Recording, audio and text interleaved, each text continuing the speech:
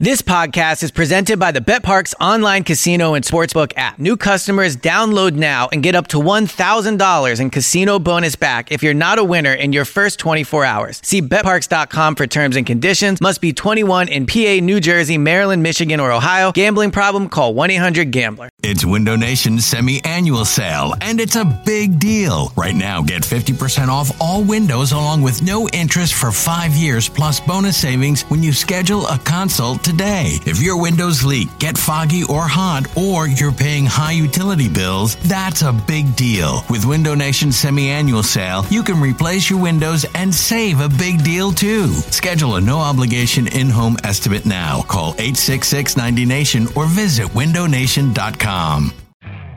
You could spend the weekend doing the same old whatever, or you could conquer the weekend in the all-new Hyundai Santa Fe. Visit HyundaiUSA.com for more details. Hyundai, there's joy in every journey. Joining us now on the SECV hotline, John Barchard from BleedingGreenNation.com. John, tables were sort of turned on the Eagles yesterday. They actually had a halftime lead, and then they proceeded to blow it in the second half. What changes did you see either on the Eagles side or on the 49ers side that caused that to happen?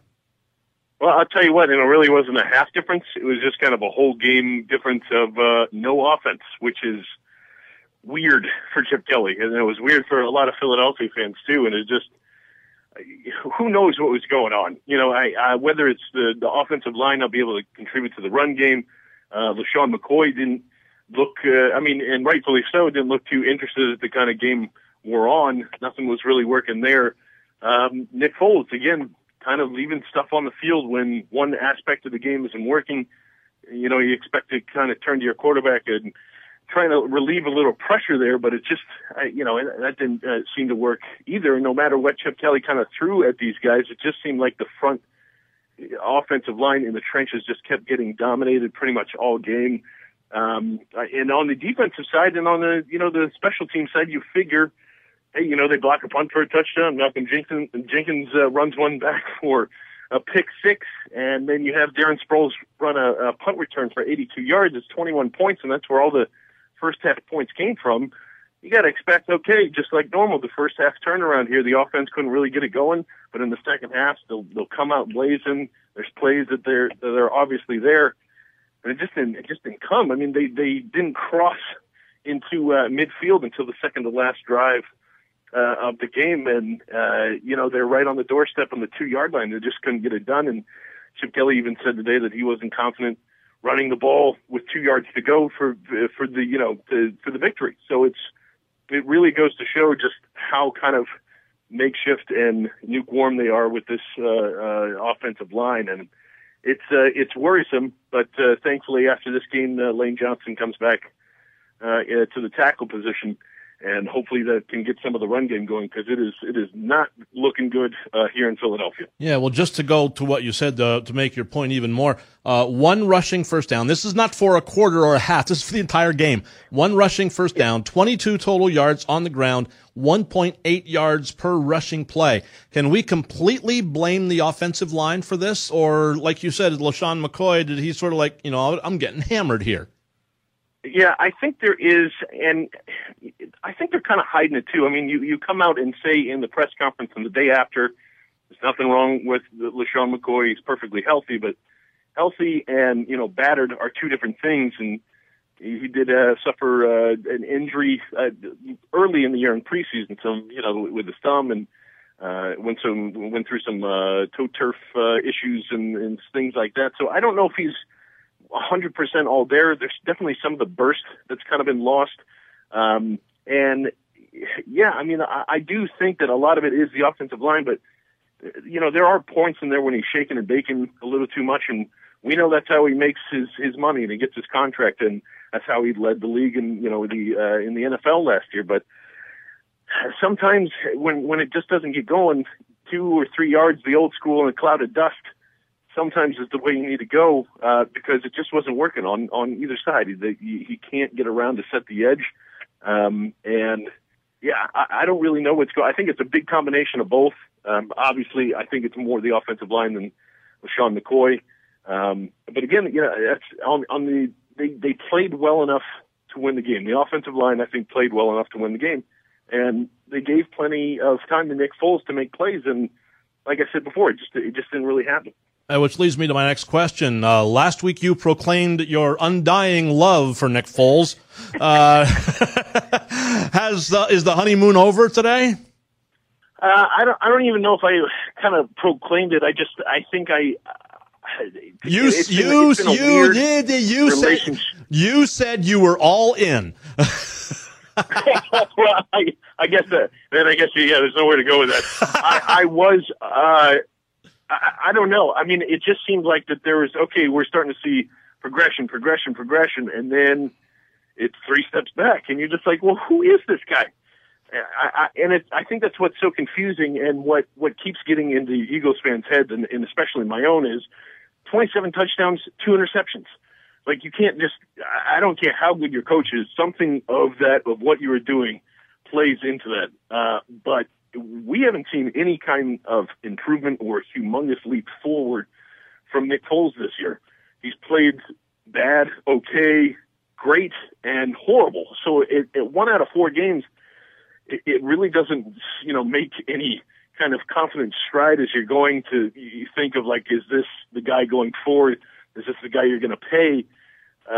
He had the same line. I can't remember. I think it's 22 for 43, 195 yards, 2 interceptions, 0 touchdowns, which is the same exact line that you could pull from any, like, Blaine Gabbert game, the last couple of years. So it's just, it can't be that bad. When the all-22 comes out, I hope I'm dead wrong, but I just think there were so many throws that he was unable to see. It's really hard to explain because it's so. I don't think anybody has an answer. It's not like he's unintelligent. It's not like he is proclaimed as this great decision maker, but you're just not seeing it. Yeah. Todd, there's wide open guys all over the field. This system is very pitch and catch.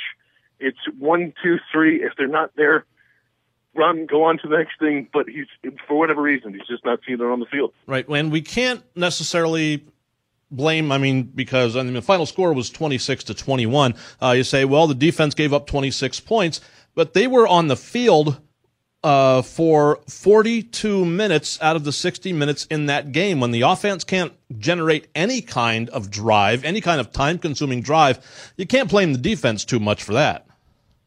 No, and I don't. And honestly, the defense played great for what they were given. I don't have any problems, even with the.